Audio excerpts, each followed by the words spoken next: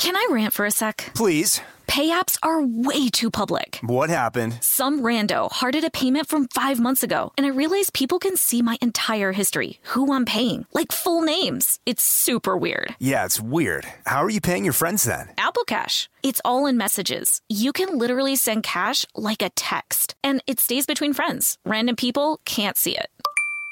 Did you just pay me $1 on Apple Cash? Shh. Services are provided by Green Dot Bank. Member FDIC. Terms apply.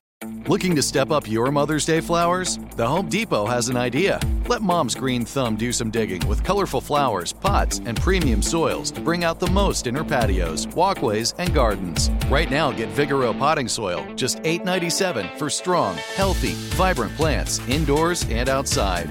Shop our wide selection online and pick up your order in-store and give Mom the gift of a beautiful garden.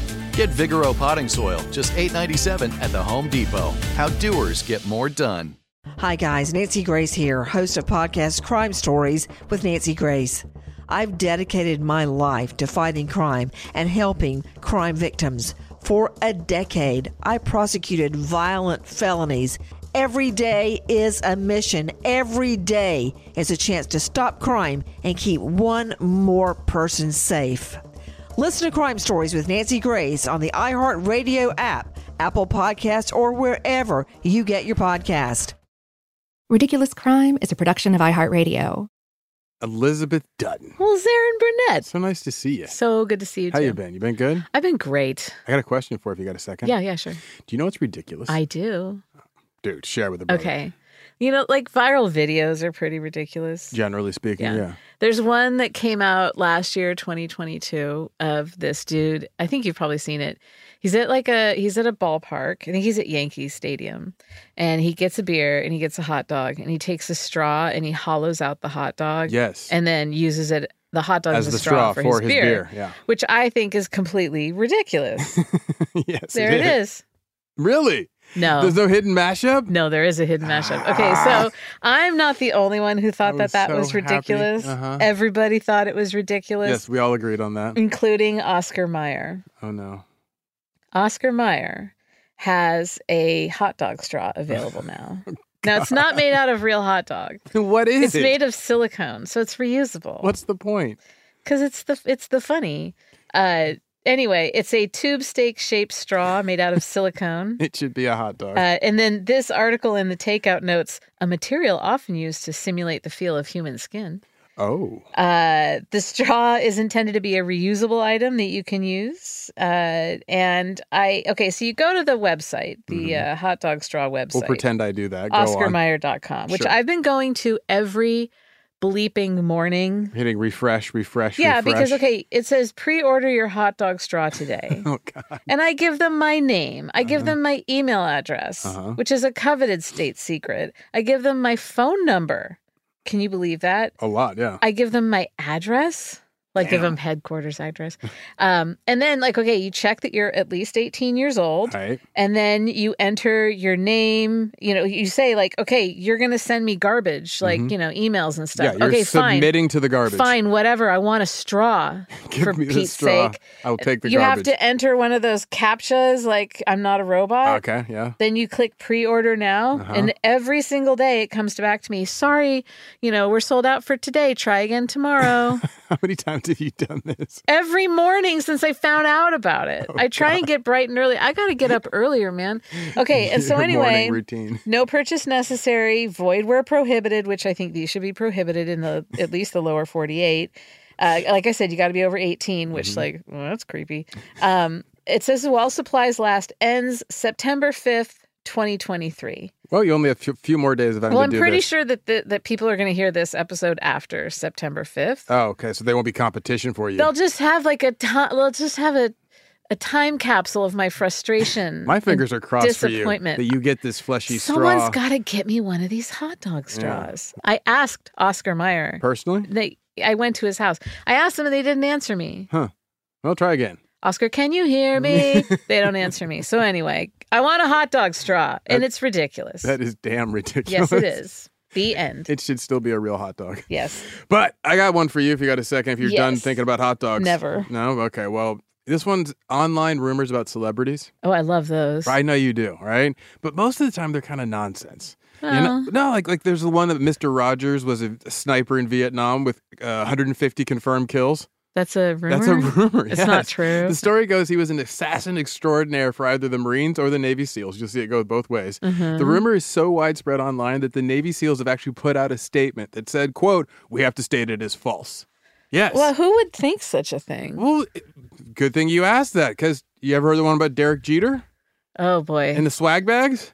I don't know. Refresh. So Derek Jeter was known to have, or the rumor is he was known to give out swag bags to all of his one-night stands. Oh, my God. Yeah, you hear that this in like online circles among sports fans. The story goes that Derek Jeter, who was known to enjoy the New York nightlife, he would find someone fun and go, "Hey, you should come home with me." After their night together in the morning, the woman would wake up alone, Derek Jeter gone, and in his place would be a swag bag. And in the swag bag would be some gifts, lotions, unguents, whatnot, and an autographed baseball. And a picture of J-Lo. Yeah, and then as the woman perused her bag of goodies and looked at the Derek Jeter autographed baseball, a car home would be called for her. Oh, This is the my story. God. And everybody believed it. And Derek Jeter has said, and I quote, "It's a dumb story. And you really have to be dumber to believe it." He's like, "I give them nothing." Yeah. So like I said, bunch of Wow. wild So it's like celebrity as rumors. if like when you fly first class and they give you the little bag of like, eye mask. Yes, and exactly. But it's just earplugs the and Derek Jeter version. That, yeah. And then throw in the autographed like baseball. cologne and wow. Now, some of these, there's a bunch of wild celebrity rumors out there, right? But some of them, sometimes, Elizabeth, the rumor, it really seems true. Okay. For instance, there's one that there's a celebrity who is a beloved TV dad, and he's long rumored to have been a major cocaine dealer in the 70s. Could these online rumors be true? I hope so. I think you already know the answer to that. I think I do.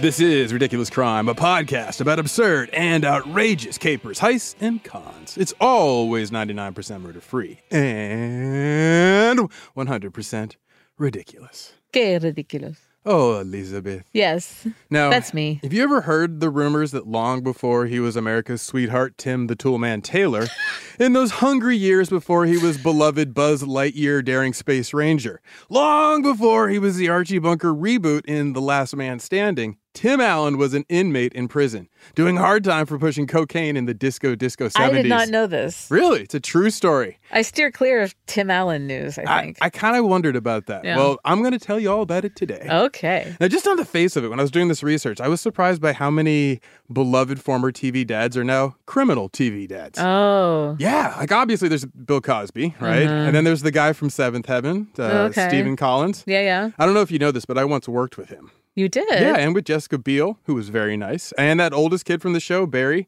that guy was a dick. Wait, you say I worked with him on Seventh Heaven? Yes, I was on Seventh Heaven as an get actor out of one time. town. Yeah, and I definitely got bad vibes from that dude on the set. So when that Wait a story broke, second. I was not surprised. Who were you on Seventh Heaven? I owned a jazz club.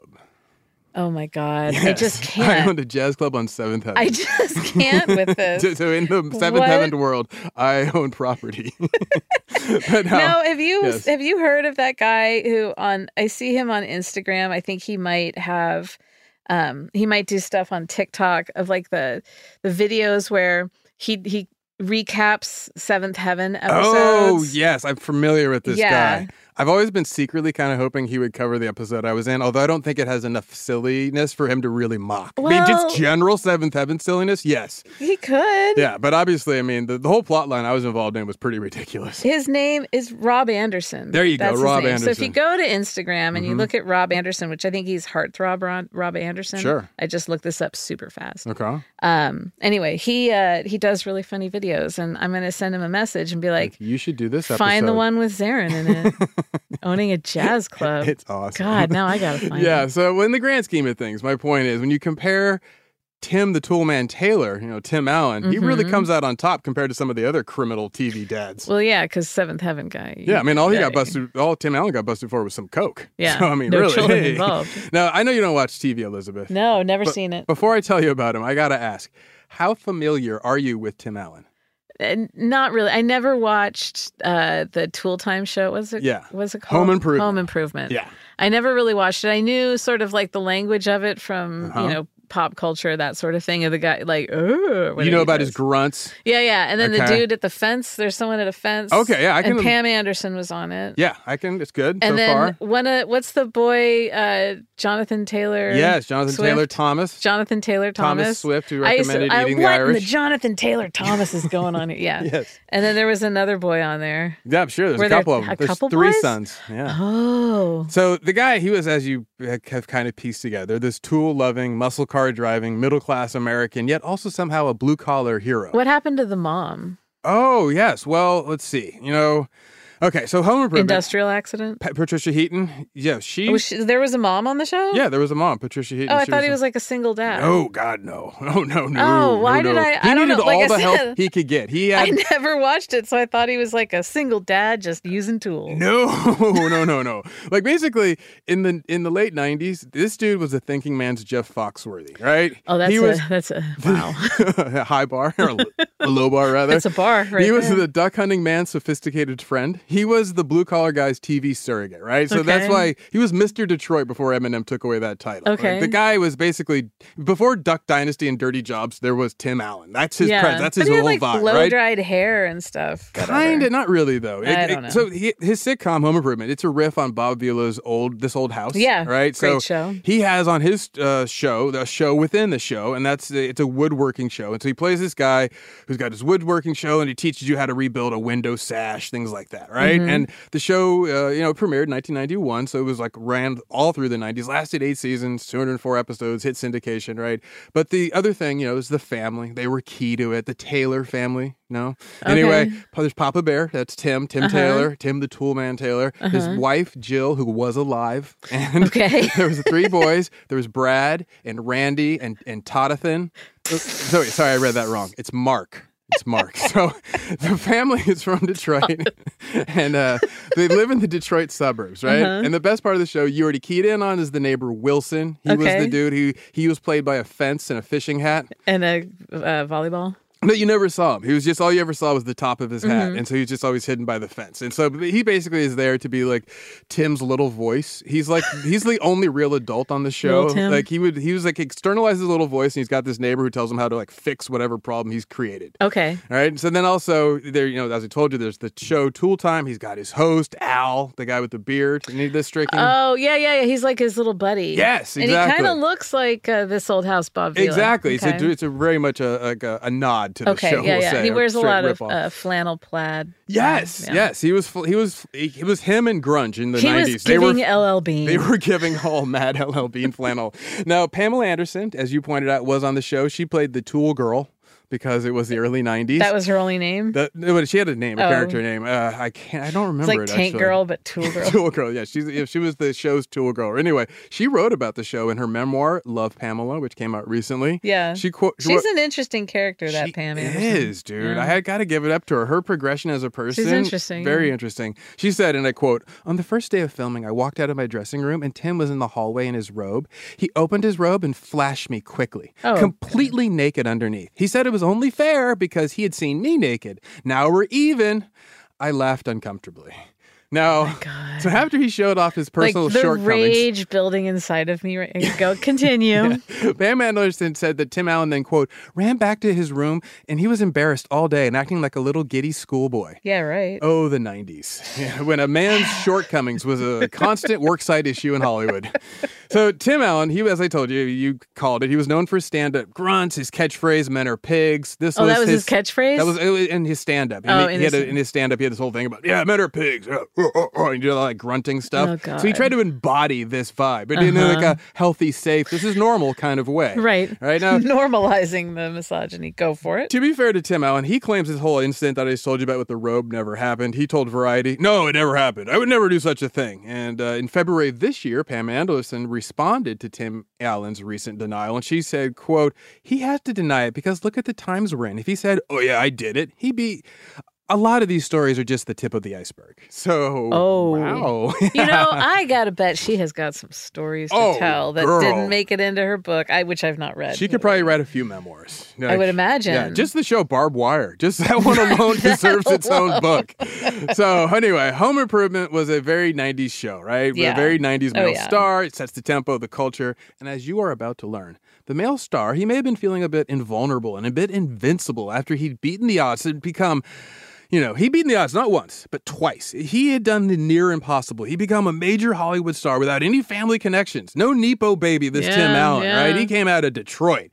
But he also faced life in prison as a cocaine kingpin, and he managed to finesse his way out of that, too. Oh, my God. This is that's winning the lottery twice. I guess. He was facing life in prison, and he went on to become a huge star. Wow. Wild, right? Wow. Now, not many people know that Tim Allen was a coke dealer, but some do. The story's usually just a blurb in a Hollywood stars before they were famous story, like you find on BuzzFeed or whatever. Right, stars. They're just like us. Exactly. They've been busted for coke, too. No, I went out and I did the research for you, Elizabeth. Thank you. I found the goods, the details that rarely go reported, right? And do you know where I found these details? I don't know. In an appeal in a federal court for one of his co-defendants. I should have known. Right? I should have known. Always go to the court to the documents. source. But anyway, so there's a big reason why most of the details of the story aren't on the internet. Mm-hmm. Tim Allen changed his name.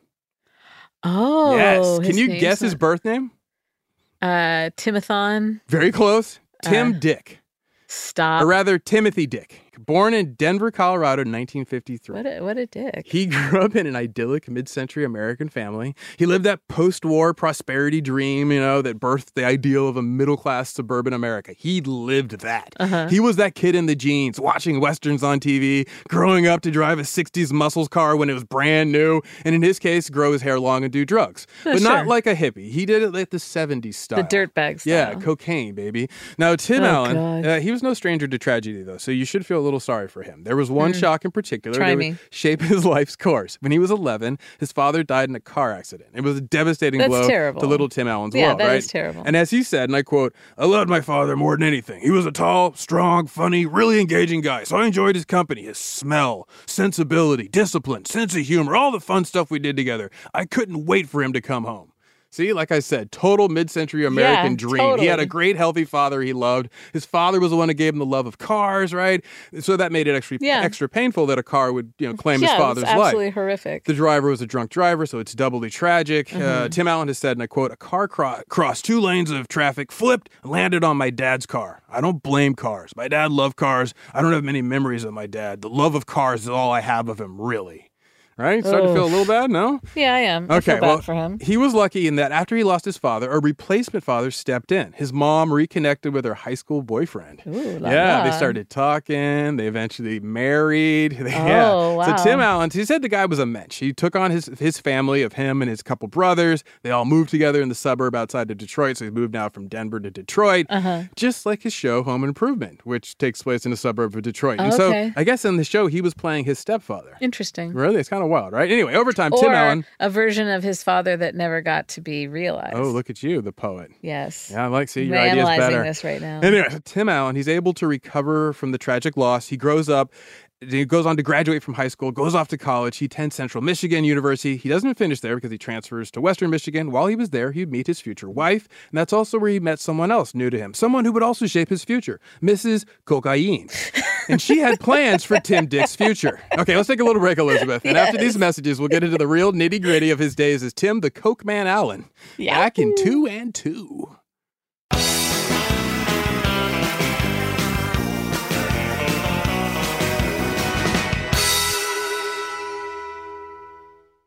Can I rant for a sec? Please. Pay apps are way too public. What happened? Some rando hearted a payment from 5 months ago, and I realized people can see my entire history, who I'm paying, like full names. It's super weird. Yeah, it's weird. How are you paying your friends then? Apple Cash. It's all in messages. You can literally send cash like a text, and it stays between friends. Random people can't see it. Did you just pay me $1 on Apple Cash? Shh. Services are provided by Green Dot Bank, member FDIC. Terms apply. As you know, the world can be a dangerous and unpredictable place. With every crime I've studied, I've learned one thing. Your best line of defense is your vigilance and preparation. You don't want to worry. You just want peace of mind. That's why I recommend Simply Safe Home Security. For every ridiculous robbery and theft we talk about, it's pretty obvious the crimes could be avoided with a solid security system. A good home security system keeps people prepared and aware.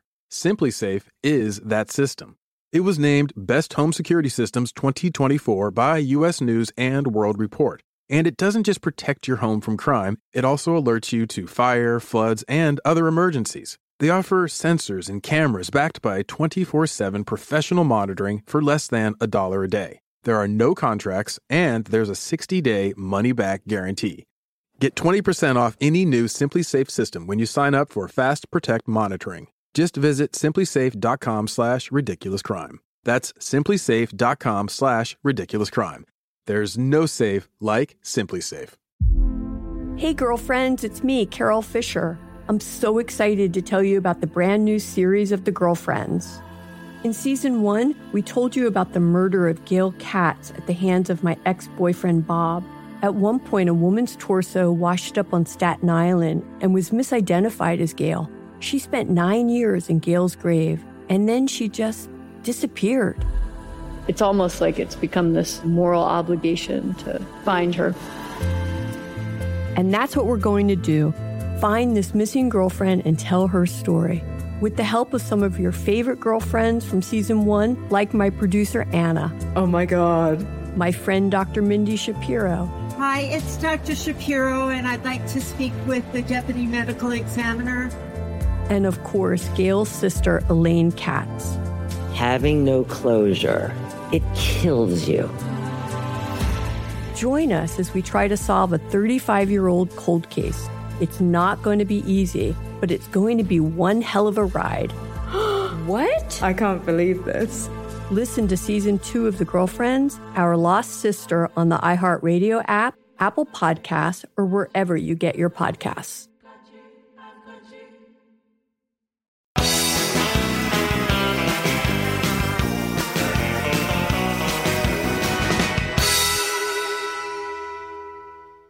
Okay, Elizabeth. Hey, I got to ask you something really please, quickly. go. Hit me. What was the name of your jazz club on 7th Heaven? It didn't have a name. What? I know. It was just... Well, actually, that's not true. It did have a name. Oh, my God. It did have a name. What's it called? Give me a second. Let me think of the dialogue, because I say it in the name. The so-and-so is proud to bring to the stage Mr. So-and-so. Like, I do say the name. I totally cannot remember. Did you do a jazz cat voice? I may have done a little bit of a jazz cat. No, like, I was younger, so it was... what goes that, producer Dave? Was your character's name Dizzy? To me, he was. To me, that's who he was. Dizzy the Heartbreaker. Yeah, Dizzy the Heartbreaking club owner. But I gave that kid a chance. Well, think on it and try and figure out what the name see was. if I can think of it. Percolate. Okay, so where were we? That's right. Tim the Cokeman Taylor. Yeah. Different tale of Hollywood glamour. I just couldn't hold it in. But yeah. So at first, our man, Tim Allen, he was just a cokehead, just a college cokehead, but he liked coke more than the typical cokehead. So he's like, I need more access to this cocaine. So he decided, I'm going to sell some. That way I get a little sum for me. My coke is free if I sell enough. He's like, this works out good for Tim. Do something you love. You never work a day in your life. Exactly. Find the job you want, dress for it. I don't know. Anyway, being in college in the early or mid-'70s, it was easy to move small amounts of cocaine. There was a market, because Coke was back, baby. Seriously, not since the 1920s and 30s had Coke been it. Back that was when, back when Freud was a cocaine magnet. That's when cocaine had its thing. Right? That was this big 1920s, 30s era. Then it falls away in the war. Meth kind of pops up in the war because it helped keep soldier awake. But then it's all about like heroin in the 50s, Vietnam heroin, and then finally in the 70s, Miami starts going, hey, want some cheap cocaine, and boom, it explodes across the country, and all of a sudden cocaine is back. And then it's right 70s. There for the go-go 80s. Yes, and Tim Allen was right there for it. He was Gross. Like, dude, I love the cocaine. Gross. Anyway, he eventually graduated from having a little extra coke to being a coke dealer. So now he's just straight up coke dealer. Then he starts hanging out with the sort of people that you meet when you deal cocaine in Detroit in the 70s. Oh, God, right? I can only imagine. See, the amounts he was selling and the amounts that he was making in profits, they both keep climbing. He's like, this is good. I'm good at this. I'm going to do this for a while. Yeah. But as he claims, he was still trying to get over the shocking loss of his father. Okay. So he liked coke mostly because it left him both lifted and numb. And that was the feeling he was going for. So that devil drug cocaine, it starts slowly eroding his future without him paying attention because he's lifted and numb. Right out from underneath him, there goes his future. In the meantime, he becomes this Detroit cocaine kingpin, just kind of sleepwalks right into it. Now, try to imagine Tim Allen walking into a cocaine deal in 1970s Detroit. Like, I like to picture him. I know it's wrong, but like in a pimp suit, which like I said, I know it's wrong, but none of this is right. So he has a feather in his fur fedora. He has a bird on his shoulder. He's got a cane with like a goldfish swimming in the glass ball that's the handle. Just let your imagination run with Elizabeth. See, I'm just imagining him in the 70s walking in like a polo shirt tucked into his dad jeans, his 90s dad jeans. No, honestly, he was more like blue jeans, stained shirt, and like, a button-down kind of Madras kind of, the look. That makes sense, yeah. Right? So anyway, dude was 25 years old, and he was months away from losing it all. Now, just for perspective's sake, what were some of his contemporaries doing at that same age? Let's take businessman Mark Cuban. He also had a wandering youth. He was a bartender in Dallas.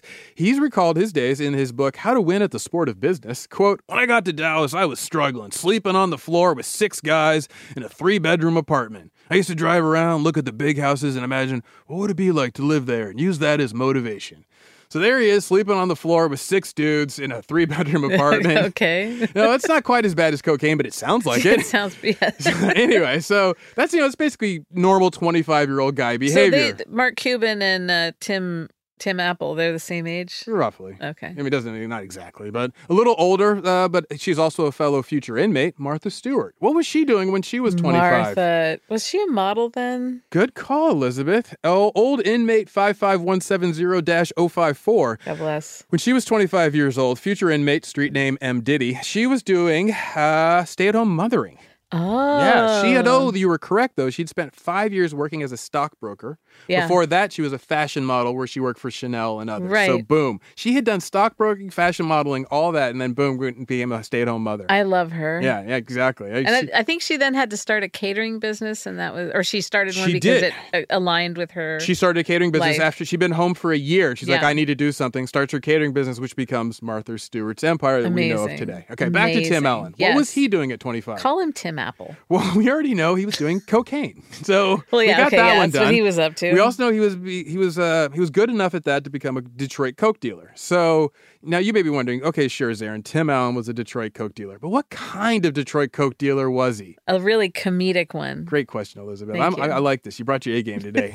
in crime parlance, he was a not good at being a coke dealer. Surprise. Like I would say that he was bad at it. Yeah. Yeah. So the year was 1978. Future Tim Allen was just months away from being busted and losing his life to a prison sentence. Now, as I told you, there are a few details online, but I found the co-defendant's federal appeal, which laid out Tim Allen's whole cocaine dealing days. Okay, Elizabeth, time to crack that bad boy open. You ready? Yes.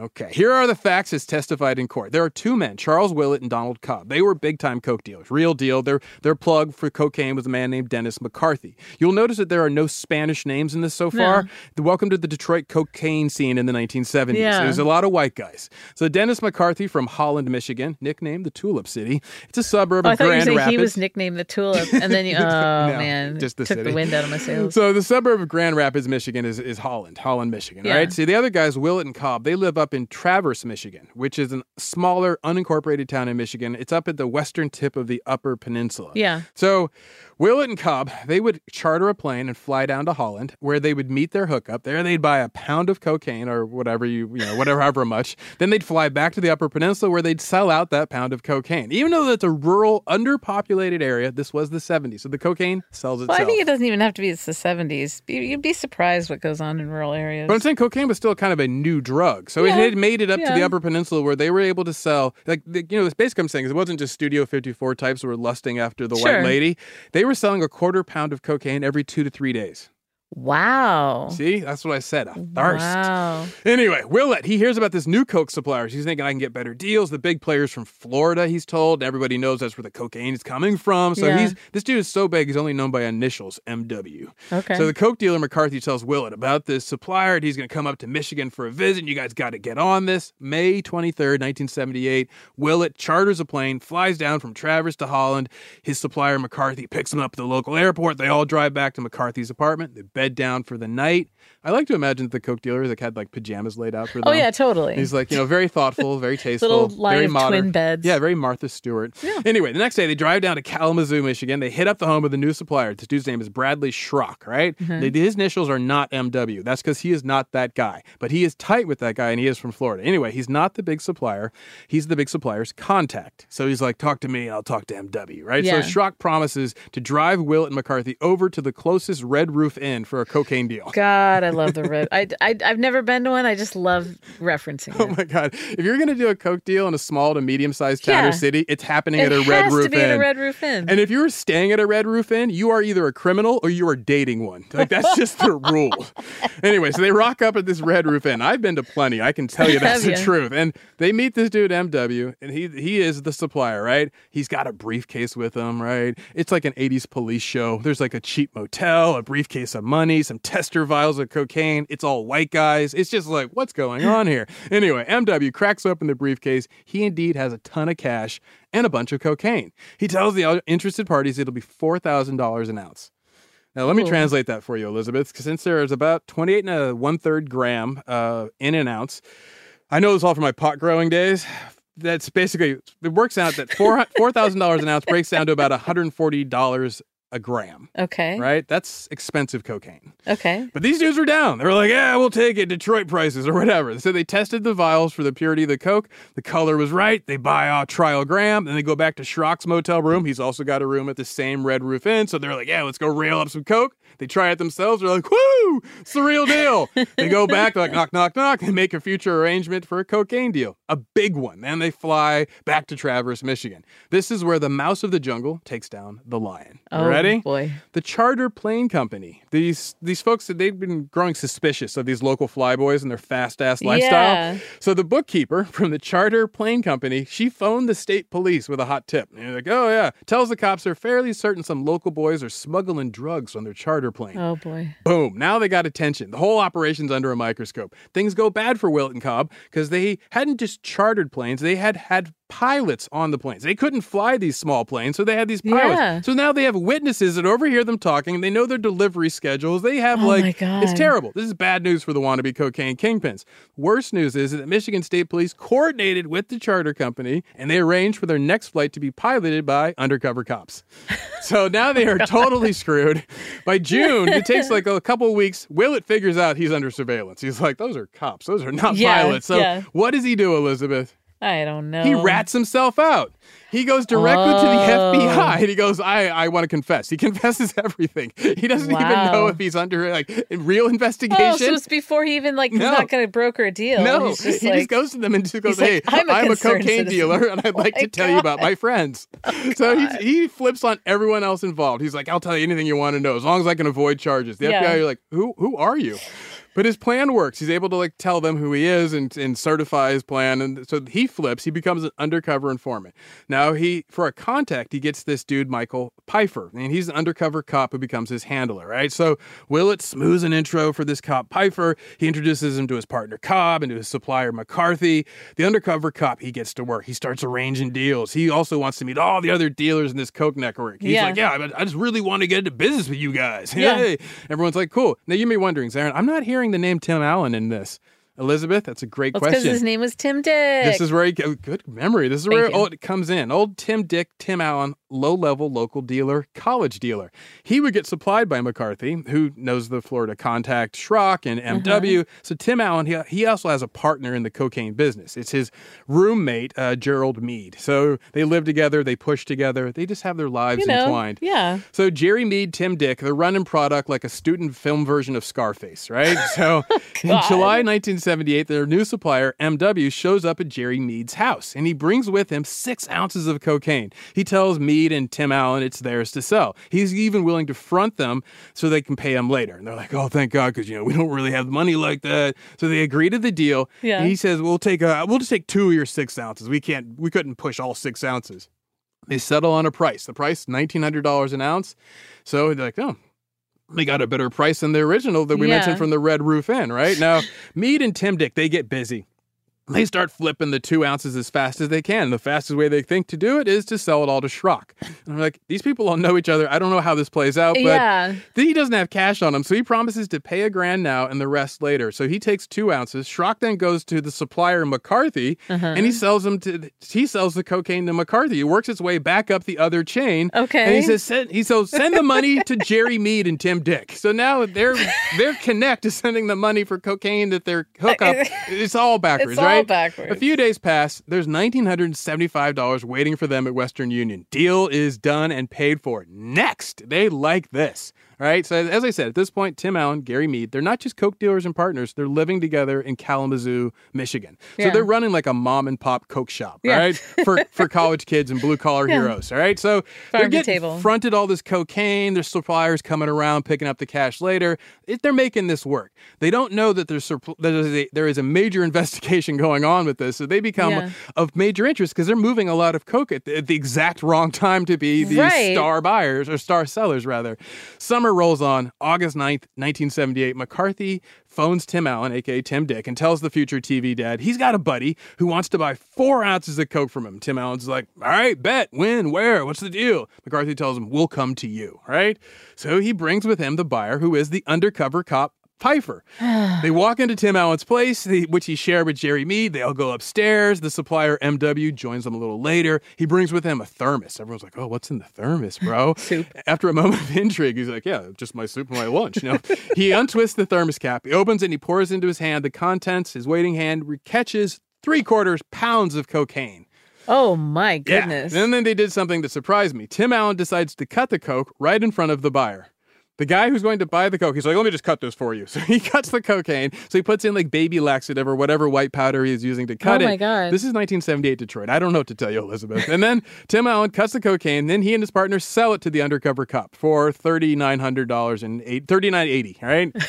Everyone's satisfied. This is such a mess. Exactly. MW, he leaves with his 4 ounces of coke from Tim Allen that had been fronted to him as per usual. And he's like, oh, yeah, see if you can move this, right? So Tim Allen's like, yeah, I'll try, see if I can get some more. Here's the thing, Elizabeth. Remember what I said about Tim Allen was not a good coke dealer? Yeah. You're starting to see it? Where it's like, who are you selling to? You're selling to the buyer, the seller? Like, what's going on? I'm so confused by this all. You're cutting your coke in front of your buyer? Like, that's what I don't get. They don't know how to cut the coke? I mean, are you charging them? I don't get it. Didn't the buyer, you said MW was the one with the thermos? Yeah, but he's giving it to McCarthy. So McCarthy was his former supplier. So he's getting it from this new supplier. And then Schrock, who knows McCarthy, has it go to Tim Allen and then go back up the chain to him. And then it makes no sense. It makes absolutely no sense. Exactly. Yeah. So, and they're breaking like 2 of Biggie's crack commandments. It's just like he's living with his business partner. And it just makes no sense. Anyway, so like I said, not a good coke dealer. Days pass. He's not able to sell this coke he's been fronted most recently because apparently he only has the one buyer. The guy's like, I already got the coke. So he's like, try to find some college kids. They aren't able to move it. Now, as I said, he's got these ounces of cocaine. He's trying to, maybe he could work a deal. So this is when the supplier McCarthy calls him. He's like, hey, you and your partner, Jerry Mead, I got a good news for you and your coke problem. I got a buyer who wants a big purchase. And the guy's like, who is it? He's like, oh, he wants to buy 1.5 pounds of cocaine. Jerry Mead and McCarthy, they settle on a price, $42,000 for 1.5 pounds of cocaine. Wow. Bad news for them was the buyer was the undercover cop, Pfeiffer. So, boom. Let's take a little break, and then after that, I'll tell you what went down at the Kalamazoo airport that would forever change the course of Tim the Cokeman Allen's life. Yes.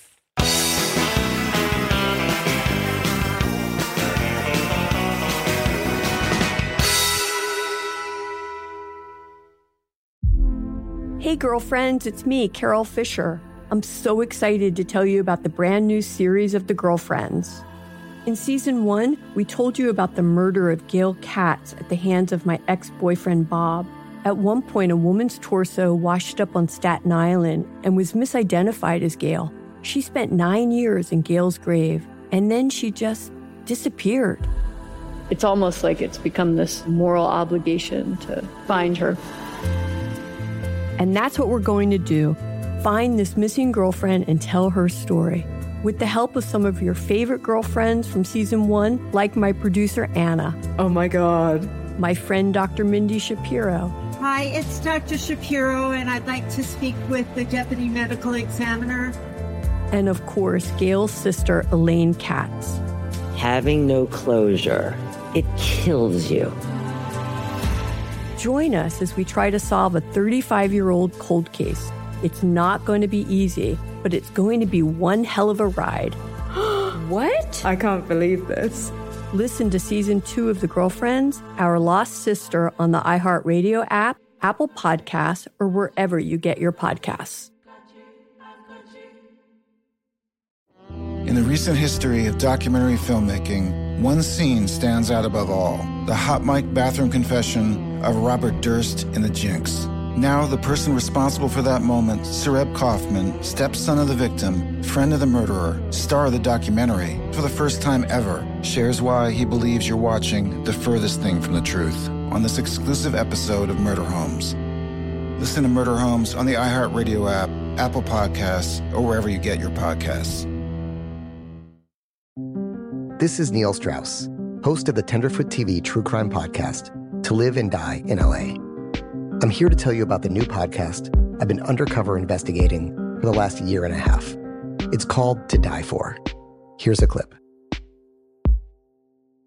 All these girls were sent out into the world and they were told, try to meet important men, try to attach yourself to important men. The voice you're hearing is a Russian model agent telling me about spies sent out to seduce men with political power.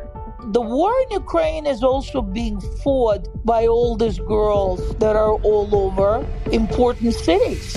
For the first time, a military-trained seduction spy reveals how the Russian government turned sex and love into a deadly weapon. If you want to kill your target, it's easy. You just seduce him, take him somewhere, start having sex, and then he's very vulnerable, so you can kill him easily. To Die For is available now. Listen for free on the iHeartRadio app, Apple Podcasts, or wherever you get your podcasts.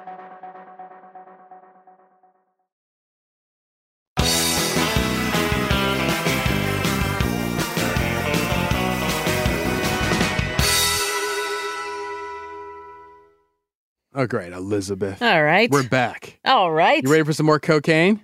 Yeah, I guess. Okay, here we go. Tim Allen and his partner, Jerry Mead, they'd set up their $42,000 coke deal with an undercover cop. So the deal... That's a lot of money now. Oh, That's yeah. a lot of money then. Exactly. It's a big deal. It's a lot of money. So either there'd be a huge payday for them or they'll catch a prison sentence. Yeah. It's a coin flip. So as it turns out, the state of Michigan had just passed a law for mandatory minimum sentences for drug dealers. Uh-oh. Tim Allen, due to the size and scope of his drug deal, was facing a mandatory life in prison sentence if he was busted. No exceptions. God. So the cocaine cowboys of Detroit, they kept their plan very simple. They decided they would meet at a prearranged spot in a very public space. I don't know, they thought that would keep them safe. Tim Allen, he picked the Kalamazoo airport. That's how he'd seen it done in a TV show. So he's like, I want to do it like I saw in that TV show. He loves the TV. What year is this? 1978. Okay, so yeah, it was like Hawaii 5-0 like or something. Nixon's war on drugs. Oh, yeah, we're deep into all of that, yeah. So at this point, they have a date and time set. What happens next? Obviously, we know it did not go well, but rather than me just tell you about Elizabeth, I'd like you to close your eyes. My eyes are closed. And picture it. You are currently in the Kalamazoo airport. The date is October 2nd. Outside the airport, there's a crispness in the air. It's that refreshing feel of autumn. Inside the airport, it is rather quiet. It's a small regional airport between flights, a few announcements, some travelers, but mostly quiet. You are there on a lark. You're flying to Bismarck, North Dakota. You have a plan to meet a local bear expert who's promised to take you out into the field so that you can hug a bear. Yes! It's the 70s. Anything is possible. Yes. And if you have some time to yourself after leaving the Linda Rodstadt tour as her tour manager. Oh my God, yes. So as you sit in the fiberglass teardrop seat in the waiting area, you flip through a copy of Life magazine. But really, it's just a cover for you to do your people watching. I am loving my life right now. You've been watching the middle-aged woman behind the ticket counter. You're convinced that she has a crush on the guy who's working as the airport announcer because every time there's an announcement, she smiles just a little. Oh. Now, though right now you're mostly focused on two shaggy-haired, mustached college kids. They came in together, but they're seated across the airport from each other. They both keep looking around like they're waiting for someone or for something. The brown-haired, mustachioed college kid, his name is Tim. You've heard the other one call him that. He apparently, you don't know this, saw a TV show where some criminals made an exchange like this, so that's why he's here doing this. Okay. But you don't know all that. You just see him looking super nervous. Then there's the other college kid seated across the tiny airport. He signals to the brown-haired one, who then pops up. He takes a piece of luggage with him, and he walks over to the luggage lockers. He opens it up, slides the bag in, takes the key, palms it, looks around again. You look back the other direction, you see there's a man who's just entered the tiny, quiet airport. He's wearing a straw fedora, like a summertime hat. It's October, whatever. He has on short sleeves and a tie. Once again, okay, whatever. He looks like he sells boats for a living. The college kids walk right up to him. He doesn't really say anything to them. Instead, he just reaches out his hand for a handshake. You're curious how these two groups know each other. The college kids don't look like they're really in the market for a cabin cruiser. But anyway, you do spot that he slyly passes the luggage locker key to the guy in the straw fedora, and then the two men part, almost wordlessly. The college kid walks over to the guy he came in with, while the other guy walks over to the luggage locker. The guy in the straw hat opens it, he takes out the bag, he quickly unzips it, checks the contents, and then he nods. And boom, out of nowhere, in rushes state police. They swarm the airport, guns drawn, barking orders at the two shaggy-headed college kids. You are loving this. Oh, am I? It's a real deal drug bust in Kalamazoo. God bless it. As Tim Allen would later tell it, the next thing I observed was a gun in my face. Oh, I love this. So you just witnessed the drug bust that would change Tim Allen's life. Now that he's officially busted, his life and his future are over. He's staring down a life sentence behind bars in a Michigan prison. So what does Tim Allen do, Elizabeth? Does he sing like a bird? That is how he ended up becoming the Tim Allen beloved TV dad. He did what we in the streets call snitching. He snitched as hard as he could. He snitched to anyone who would listen. And did it work? Apparently. You bet it did. According to a retired FBI agent who worked the case, quote, Mr. Allen was very reluctant to spend the rest of his life in prison, so he decided to play ball. The information he gave helped build several other cases. After the entire ordeal, and to his credit, he obviously went on to turn things around for himself quite well. FBI talk. FBI. So what did the retired officer mean when he said what information Tim Allen gave up? They were able to make several other cases. MW, baby. They went after Martha Washington. Now, you may be thinking, how hard exactly did Tim Allen snitch? Hard is my guess. To avoid a life sentence? Hard. I'll put it to you this way. He wasn't approached to snitch. It was his idea. Oh, of course. Tim Allen approached the cops and was like, psst, psst, who do I have to talk to around here to snitch? So eventually he finds the right person, and you called it. He sang like a stool pigeon. He sang like a songbird in prison pajamas. He told the prosecutors everything he knew about the Kalamazoo drug scene. He told the cops who sold what, who lived where, who knew who, where they got their stuff from, everything. Wow. And it worked. The prosecutors agreed to drop the most serious charges against him. But not only that, they agreed to not prosecute him in Michigan and instead turn him over to the feds. That meant he couldn't be sentenced under Michigan's new life sentence for drug dealers. Yeah. So Tim Allen avoided a mandatory life in prison by snitching on like 20 or 30 other people. Well, good for him. Now, I may not respect snitches, right? But in his crew of ne'er-do-wells, I don't hate this choice. No, not at all. I mean, these dudes, they're not the mafia. This is not like Omerta, we got a code of silence. Yeah, there's this is just code. 3 to 4 Michigan numbskulls. And I'm going to tell you, they would do it just as fast on him. So I say be the first one save through yourself the gate. in this instance. I mean, hell yeah. It's like how Modest Mouse once sang, "This plane is definitely crashing." You remember? I do. Anyway, Tim Allen, he pleads guilty to a lighter trafficking charges in federal court. And then when he sentenced, the judge in his case, Patrick McCauley, was apparently one of his first fans because he told Tim Allen that he expected him to, quote, one day be a very successful comedian. Judge McCauley... Wait, so was he already doing stand-up? I don't know. Was he testing stuff out on the stand? Yeah, like he's doing like a quick five in court, and he's like a jailbird Jerry Seinfeld. Like, have you ever noticed how cokeheads will call you at all hours of the day? I mean, don't you have a job? Well, I guess that question answers itself. Am I right? God. No. Anyway, well. Did he do the grunt on the stand? Yeah. He's like, men are pigs, right, Judge? Rah, rah. Well, McCauley told Tim Allen that he saw, quote, a remarkable talent. Don't waste it. And then he also told him, be a man, do your time, then come out and do what you do best. Huh. Yeah. So despite getting out of this life sentence, Tim Allen had still reason to fear for his life because he had snitched on everyone in the Kalamazoo cocaine scene, and they had friends who were already on the inside. Yeah. And as one cop put it, Tim Allen, quote, helped authorities indict 20 people in the drug trade and resulted in the conviction and sentencing of 4 major drug dealers. So he had 4 major enemies at least, and 16 others that were just minor enemies. Yeah. So of those 20 people catching charges, how many of them would have a shot at him? Well, he had no idea. So he's like, what are we going to do about this? I won't even know what they look like. The judge in the federal case, who had this professional crush on Tim Allen, he's like, I got you, boo. It's like, you are so funny. Yeah, like we don't want that funny to be hurt. You're so funny. So he made sure that Tim Allen was incarcerated not in a Michigan prison, but instead sent him over the border to Minnesota. That way he'd be safe from revenge, because I guess like their cocaine beefs don't cross the border. So, yeah. So after all this extra help and consideration from the judge, in the federal time was still no easy time for Tim Allen because he was not ready for prison life. Yeah. He said, when I went to jail, reality hit so hard that it took my breath away, took my stance away, took my strength away. I was there buck naked, humiliated, sitting in my own crap and urine. This is a metaphor. My ego had run off. Your ego is the biggest coward. So eventually, he's able to confront his... He just drops that in the middle, yeah? He's like, okay, no, it didn't happen that way. A little bit, all right? It's mostly urine, I mean, but I kind whatever. of pooped my pants a little, but that was it. First day only. So eventually he confronts his ego, he grabs hold of the reins of his soul, and he gives it a hard yank, and he's like, quote, the law was passed to teach people a lesson. Selling more than 650 grams of cocaine got you life in prison. They thought it would be a deterrent. It wasn't. I was put in a holding cell with 20 other guys. We had to crap in the same crapper in the middle of the room, and I just told myself, I can't do this for 7.5 years. I want to kill myself. So then he's like... He's really focused on poop. Yes, he's very much a... He's very poop forward. Yeah, coprolite or what is it? Coprophilic, a coprophile. That's what it is. Yeah, anyway. So you hear that prison is tough as hell, right? And it is. It is, yeah. And it's also a great place to catch up on your reading. That's very true, and your too. correspondence. I mean, there's some benefits, right? Yeah. Well, he also found it was a great place to learn to shut the hell up. Yeah, he said, and I quote, I just shut up and did what I was told. It was the first time ever that I did what I was told, and I played the game. I learned literally how to live day by day, and I learned how to shut up. You definitely want to learn how to shut up. So, That's a good lesson. Those are the big for lessons, a lot of crap people. and shutting up. That's what he took away from prison. On June 12th, 1981, after serving 2 years and 4 months, he was released from federal prison.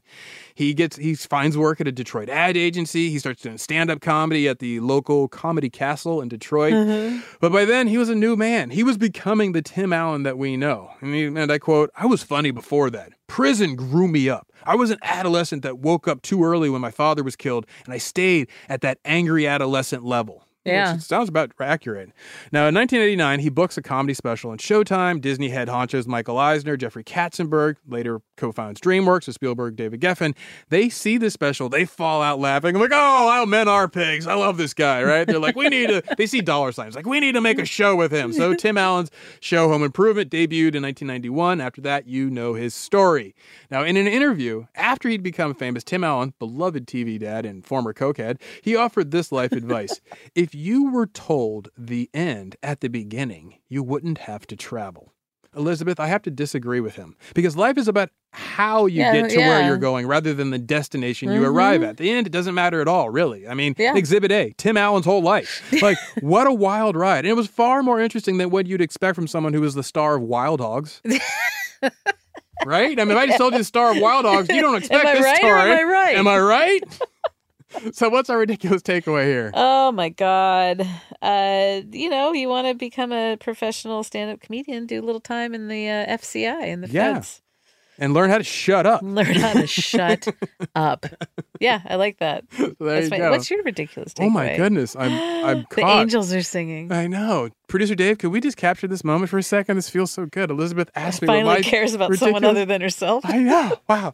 I don't have one. Oh, cool. So there you go. Well, moving on. You told the whole thing. Yeah, anyway. exactly. Weren't you listening? Yeah. Anyway, as always, you can find us online at Ridiculous Crime on Twitter, Instagram, sometimes Threads. As long as Elizabeth doesn't have the passwords. I'm going to get it back. Just stop it. I'm going to get it back. Anyway, I'm rooting for you. They deleted so much stuff that I put up there. I saw that.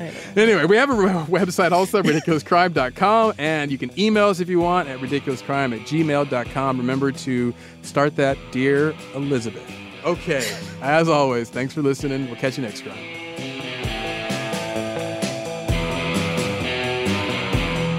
Ridiculous Crime is hosted by Elizabeth Dutton and Zarin Burnett. Produced and edited by Dave, the best man standing, Koustin. Research is by Marissa. Respect to Al Borland, Brown, and Andrea. I'm a JTT Truther, Song Sharp and Tier. Our theme song is by Thomas the Rule Man Lee and Travis the Cool Man Dutton. The host wardrobes provided by Botany 500. Executive producers are Ben Cocaine is a hell of a drug, Boland, and Noel. I like Patricia Heaton, Brown.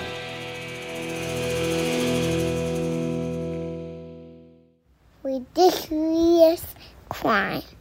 Say it one more time. Ridiculous crime. Ridiculous Crime is a production of iHeartRadio. For more podcasts from iHeartRadio, visit the iHeartRadio app, Apple Podcasts, or wherever you listen to your favorite shows. Hi guys, Nancy Grace here, host of podcast Crime Stories with Nancy Grace. I've dedicated my life to fighting crime and helping crime victims. For a decade, I prosecuted violent felonies. Every day is a mission. Every day is a chance to stop crime and keep one more person safe.